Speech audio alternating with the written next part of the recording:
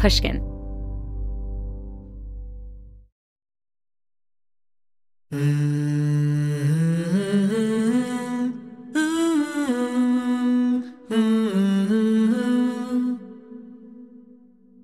Girl, if I hadn't gone through all the stuff that I've been through, I would not be funny at all. Like, if you think about it, like everything that I am capable of, that I'm able to access, it comes from all of the tragedy.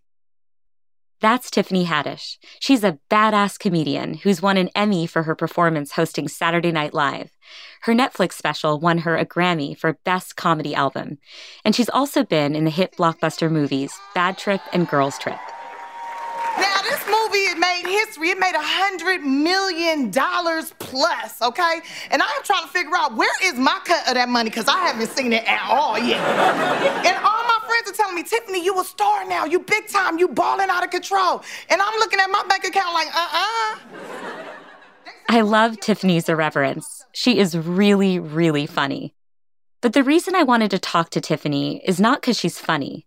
It's because of how she uses funny, how she's turned her comedy into a superpower to navigate the profound changes she's confronted in her life. Comedy isn't just something Tiffany does on stage. It's how she survives.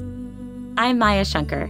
I study how and why we change, and my work as a cognitive scientist has taken me all over, including the Obama White House.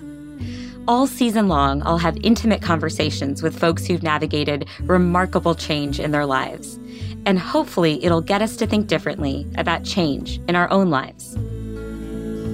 This is a slight change of plans.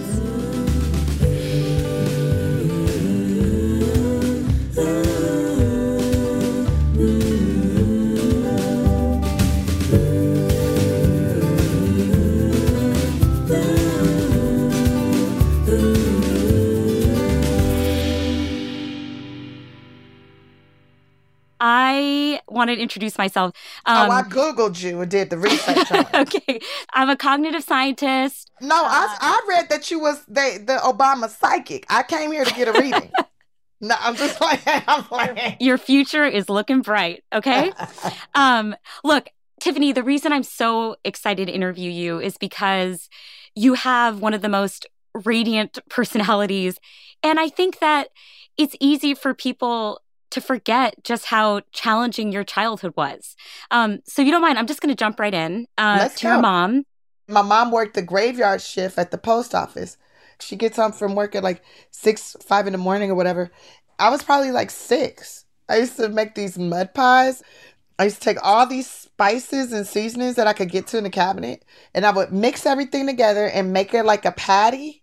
But I'd wake her up and I'd be like, "These are for you, Mommy." And she would go, "Oh, thank you." And I'd be like, "Because you work so hard. And you're the best working mommy ever." And she'd go, "Oh, thank you very much. Now let working mommy sleep." And then I'd go, "Okay." Let her sleep. And then me and my sister would be playing. And I would be trying to clean up the kitchen. And she'd come in and she'd see me trying to clean up. And then she would pick me up.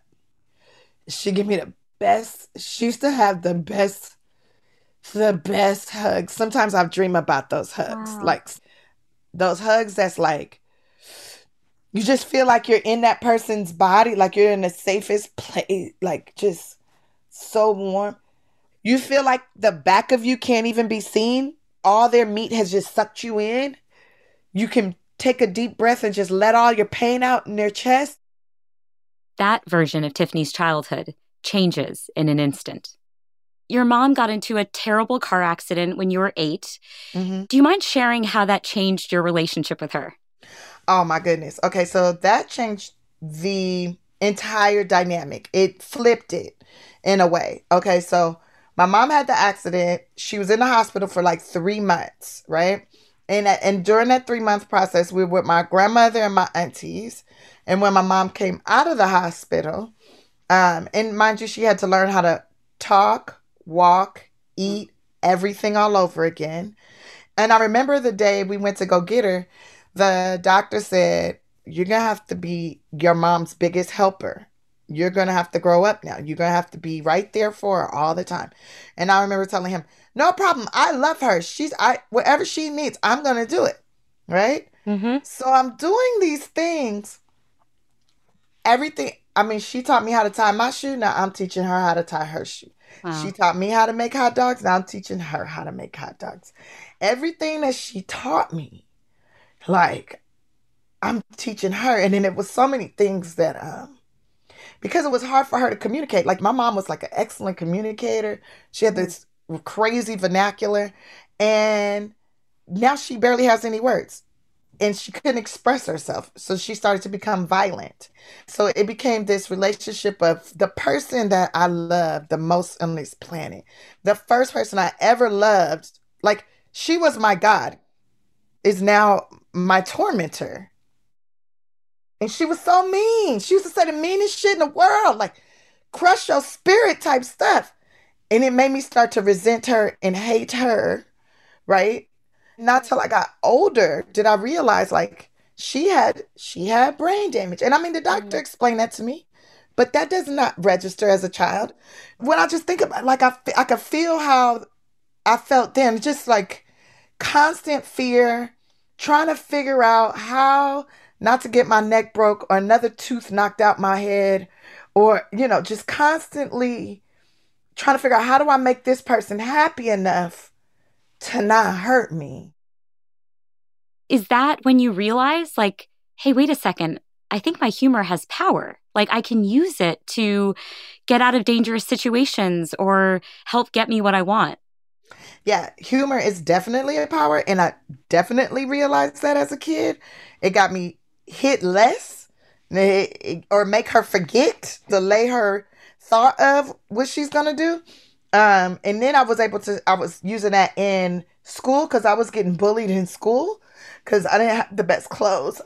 My hair wasn't done the best. Like I was, because I was raising me and my brothers and sisters, working to try to make sure my sisters and brothers eat and that they have clothes and that they're clean and that, like, and getting those food stamps in the mail and helping my mom get the groceries and all this stuff. Like, and it's so crazy because I couldn't even barely read, right? I'm doing all this grown mom stuff. Tiffany's mom doesn't improve, and eventually she becomes so unwell. Tiffany and her siblings are forced to enter the foster care system. She's 13. She moves from foster home to foster home, lugging her stuff around with her in a garbage bag. Throughout all of this, her one constant is humor. I would try to make like my foster parents and the like group home leaders and stuff, try to make them laugh so they could keep me around, so they want me around. And for a while I was feeling like, dang, am I not good enough? Nobody wants me. They don't love me. They don't like me. Like, I'm trying to be nice. I'm trying to make them laugh. I don't understand. They're laughing at all my jokes, but I don't understand what's wrong. And later on, I learned that that's not always up to them. And so a lot of times up to the court system, the age limits and blah, blah, blah. So many things that have nothing to do with you. Yeah. nothing to do with you, but doesn't mean that it did not affect me mentally. Absolutely. But my comedy, it also catapulted me and it got me help in school. Like I said, I couldn't read that good, but I had a really great memory. So I would make somebody laugh, a guy laugh that had a cool deep voice, and I'd be like, can you read this to me? And I memorize everything he said, and I'd be able to regurgitate that verbatim in class. By the time Tiffany gets to high school, she's getting into trouble. A lot. A lot. It gets to the point where Tiffany's social worker is so tired of showing up to school. She gives Tiffany an ultimatum. She was like, okay, Tiffany, you got two choices this summer. You can go to the Laugh Factory Comedy Camp, or you can go to psychiatric therapy because something is wrong with you. You're not normal. And I was like, which one got drugs? And she said, you definitely going to be on drugs if you go to therapy. And I'm like, I'll be damned. I don't want that. I don't want those drugs. So I'll go to the comedy camp. I'm trying to imagine what it was like on that first day of comedy camp. They sent the paper, right, that says you've been accepted to comedy camp and there'll be a lunch provided. Please be prepared to talk for 3 minutes, and there will be comedians there to help you grow in public speaking and comedy, right? So on the way there, I'm thinking like, I'm going to have lunch today. On a Saturday. Normally we don't eat lunch on Saturdays. You get breakfast, you kind of play all day, do whatever all day, and then you get dinner.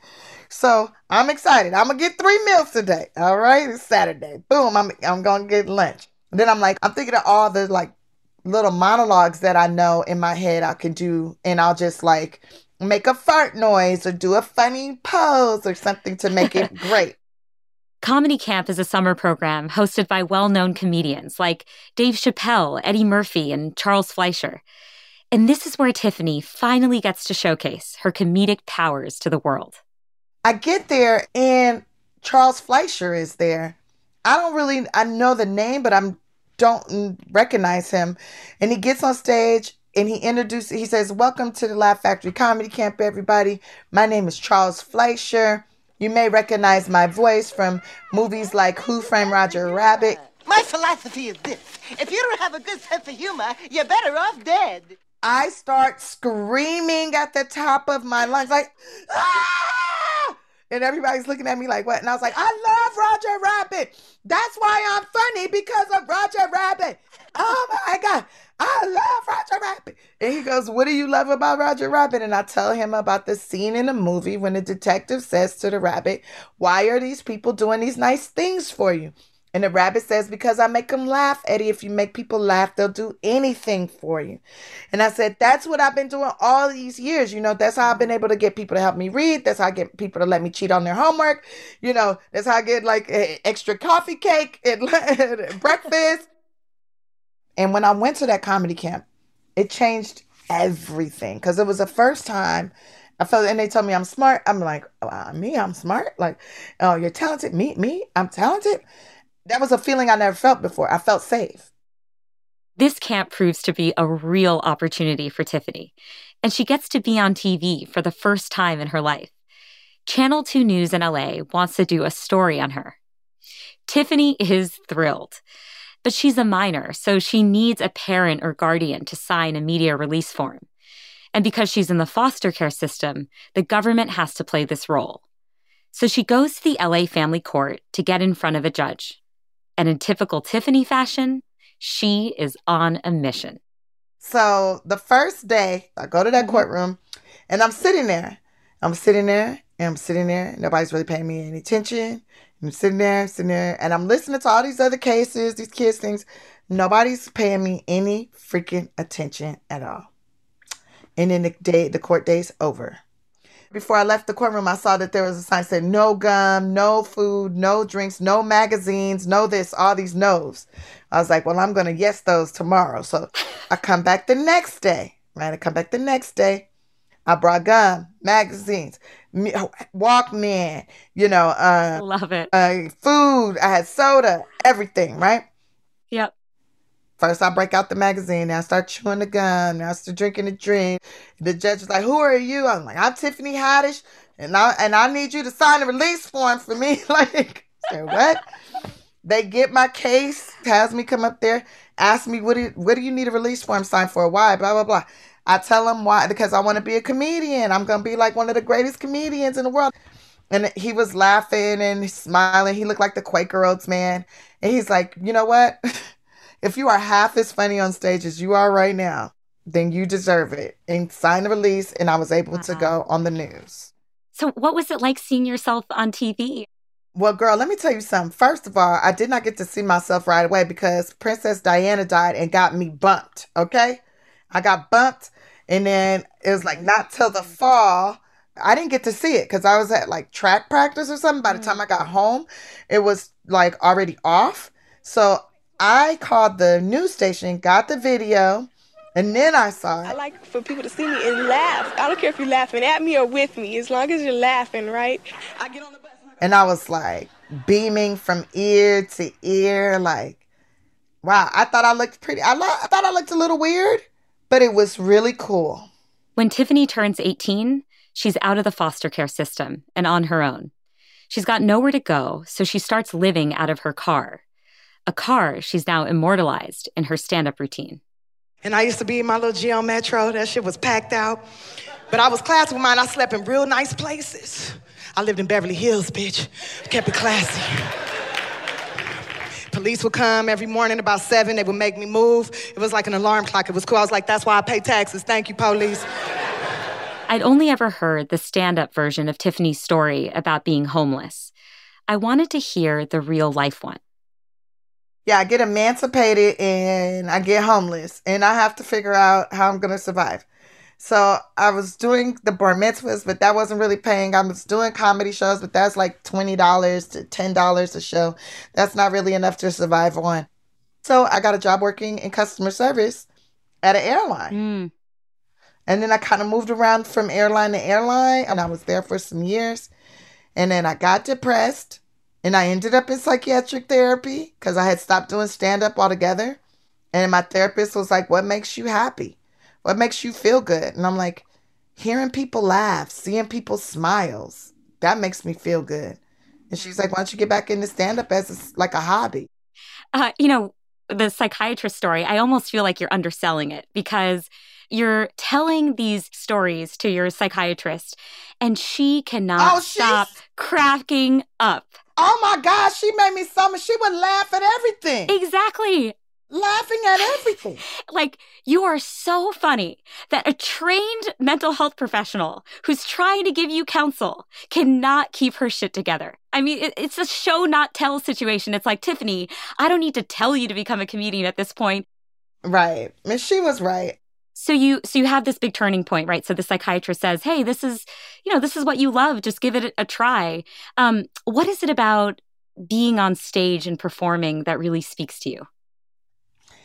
Well, it feels safe, right? And it's like, if anybody's going to try to hurt you, they can't because you have witnesses. That's what wow. You have witnesses, right? If somebody tries to do something, at least one person in that room will be like, that's not right. Stop it. Or, I got your back, Tiffany. I'll confess for you. It is really striking, and I think it says everything about your story that you sought physical safety on stage, right? I mean, you hear all these performers say, being on stage, that's my comfort zone. That's where I feel most at home. I used to say things like that, but we always mean it in a metaphorical sense. And I think, you mean it in a physical sense. Yeah, you're not alone. The immediate, gratification that I see you, I'm here with you, we're present, right? That's why I love doing live shows. That laughter, it comes right out of people's mouths, directly to your ears, may bounce off the walls and amplify. You feel it through your whole soul. It is the most wonderful drug for me. It's how I get high. It soothed me. And I don't know why that's my soothing thing. Even if I get really depressed, that's my medicine. You know that question they say, if you could have any superpower, what would it be? I have it. I have a superpower, and it's to control people's happiness, right? If I could control people's happiness, if I step in a room and everybody lights up, everybody gets joyous, that's a really good thing. And then I feel like you could dominate the whole world with that. You could rule the world. And so, am I a superhero? Yes. That's what I feel like. After the break, Tiffany talks about processing all the change she's been through. We'll be right back with a slight change of plans. Sometimes trusting your gut doesn't work. Like when you end up late because you think the line at the coffee shop doesn't look too long. Probiotics can't help with most of your gut decisions, but if your gut needs a little support, Ritual has your back. They made a 3-in-1 supplement I love called Symbiotic Plus. It includes clinically studied prebiotics, probiotics, and a postbiotic to support a balanced gut microbiome. All kinds of things can mess with your gut on a daily basis, like stress, travel, and food choices. I take Symbiotic Plus from Ritual every morning to help my gut microbiome. The delayed release is designed to help survive the harsh conditions of the upper GI tract, and I appreciate that it's in just one minty capsule, no refrigeration needed. There's no more shame in your gut game. Symbiotic Plus and Ritual are here to celebrate, not hide your insides. Get 20% off your first month for a limited time at ritual.com/slight. Start Ritual or add Symbiotic Plus to your subscription today. That's ritual.com/slight for 20% off. Did you know that an estimated 5 billion plastic hand soap and cleaning bottles are thrown away each year? And if that's not bad enough, most of these cleaning formulas are 90% water, which is heavy to ship and leads to excessive carbon emissions. Blueland is on a mission to eliminate single-use plastic by reinventing cleaning essentials. The idea is simple. They offer refillable cleaning products with a beautiful, cohesive design that looks great on your counter. Blueland is trusted in over 1 million homes, including mine. I love that I can just fill the reusable bottles with water, drop in the Blueland tablets, and start cleaning. Blueland is a staple in my home because I find their products super clean and effective. From cleaning sprays to hand soap, toilet bowl cleaner, and laundry tablets, all Blueland products are made with clean ingredients you can feel good about. Blueland has a special offer for listeners. Right now, get 15% off your first order by going to blueland.com/slight. You won't want to miss this. blueland.com/slight for 15% off. That's blueland.com/slight to get 15% off.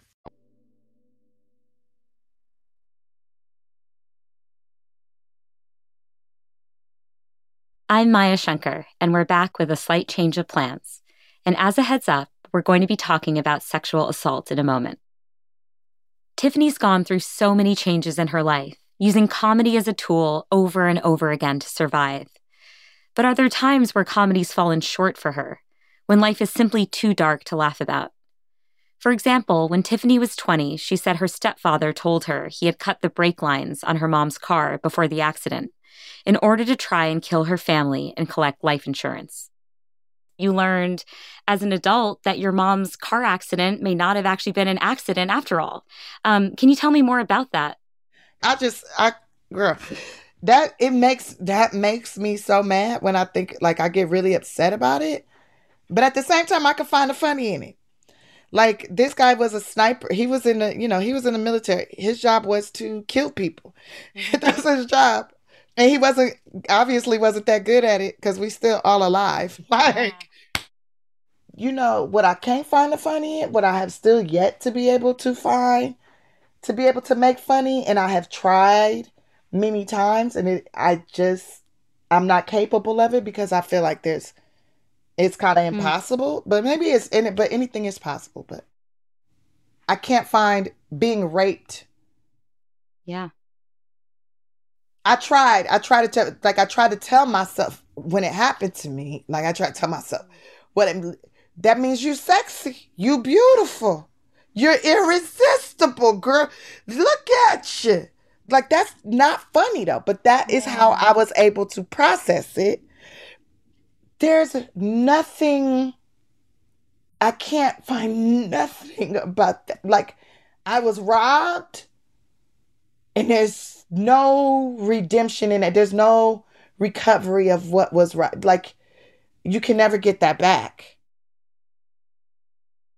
I would like to figure out a way to make it funny so people can heal from it. And I'm so grateful to people that are willing to share their stories.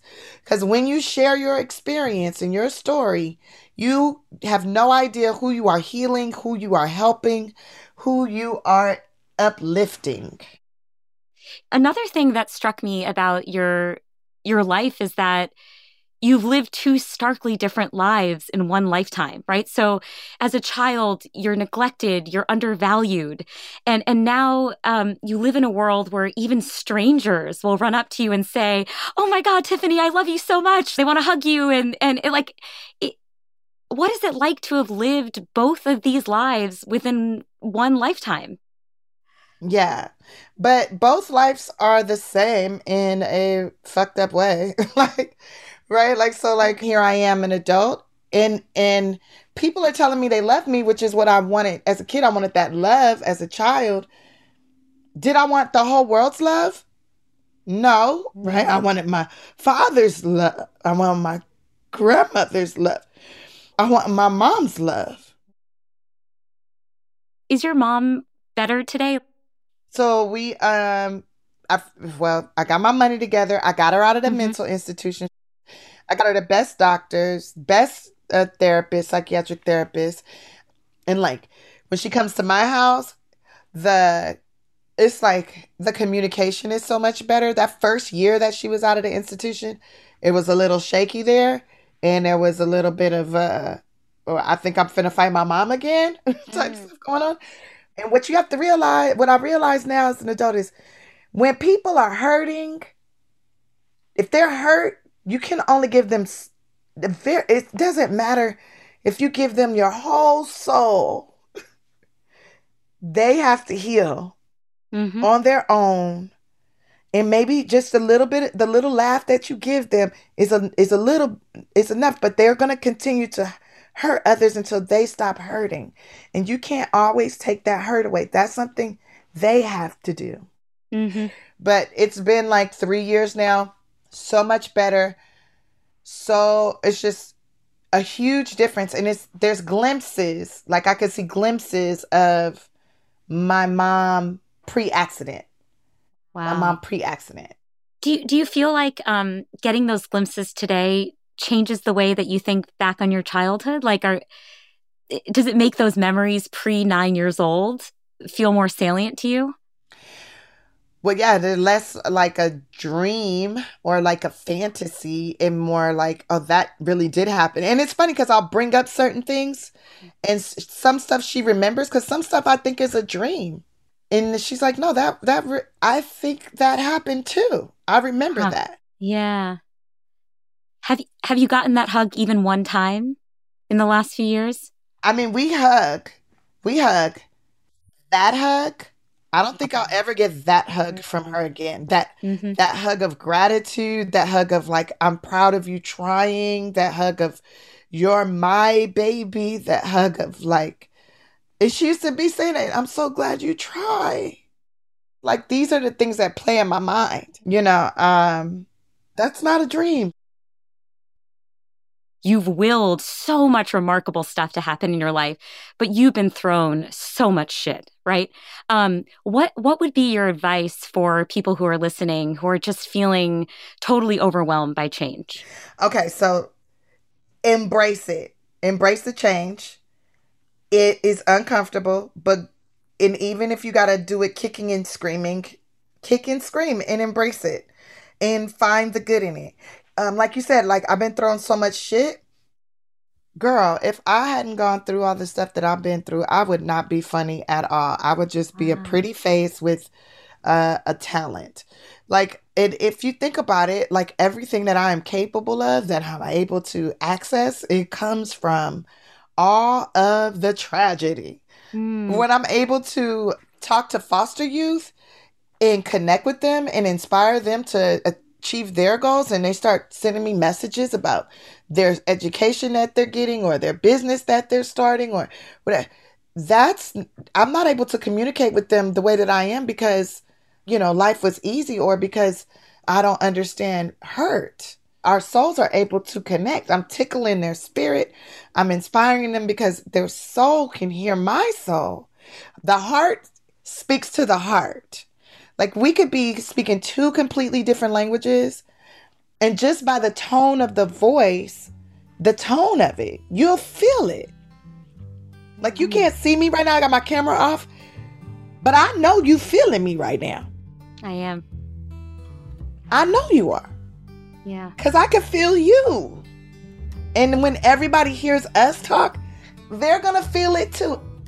It's just wonderful to feel connected to people that you've never even met before. Thank you for saying that. You just put the cheese on my face for the rest of the day. And I'm glad you got pretty teeth, and that's my favorite part, your smile.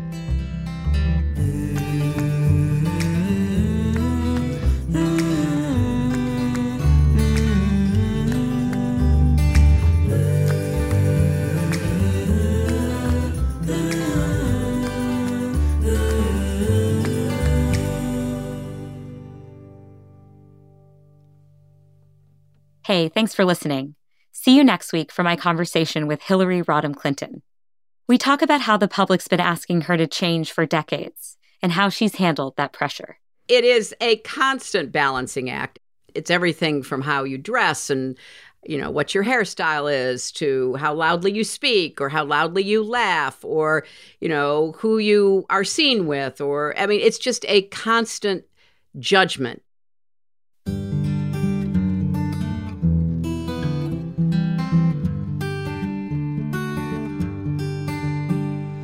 A Slight Change of Plans is created and executive produced by me, Maya Shankar. Big thanks to everyone at Pushkin Industries, including our producer, Mo Laborde, associate producers, David Jha and Julia Goodman, executive producers, Mia Lavelle and Justine Lang, senior editor, Jen Guerra, and sound design and mix engineers, Ben Tolliday and Jason Gambrell. Thanks also to Luis Guerra, who wrote our theme song, and Ginger Smith, who helped arrange the vocals. Incidental music from Epidemic Sound. And of course, a very special thanks to Jimmy Lee. You can follow A Slight Change of Plans on Instagram at Dr. Maya Shankar.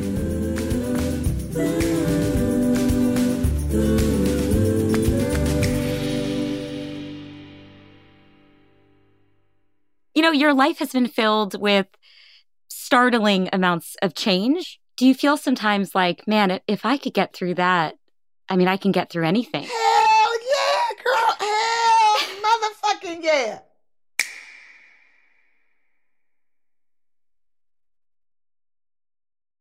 Infiniti presents a new chapter in luxury, the premiere of the all-new 2025 Infiniti QX80, live March 20th from the Edge at Hudson Yards in New York City, featuring a performance by John Batiste. The all-new 2025 Infiniti QX80 is an SUV designed to help every passenger feel just right. Be the first to see it March 20th at 7 p.m. Eastern, only on iHeartRadio's YouTube channel. Save the date at new-QX80.com. Don't miss it. 2025 QX80 coming this summer. Pulling up to Mickey D's just for drinks? Oh yeah, that's me. Nothing extra, just perfection and a straw. Coming in hot for the coldest cups on the block. Because there are drinks. Then there are drinks from McDonald's. Mix things up with any size lemonade or sweet tea for $1.49. Perfect with our classic fries.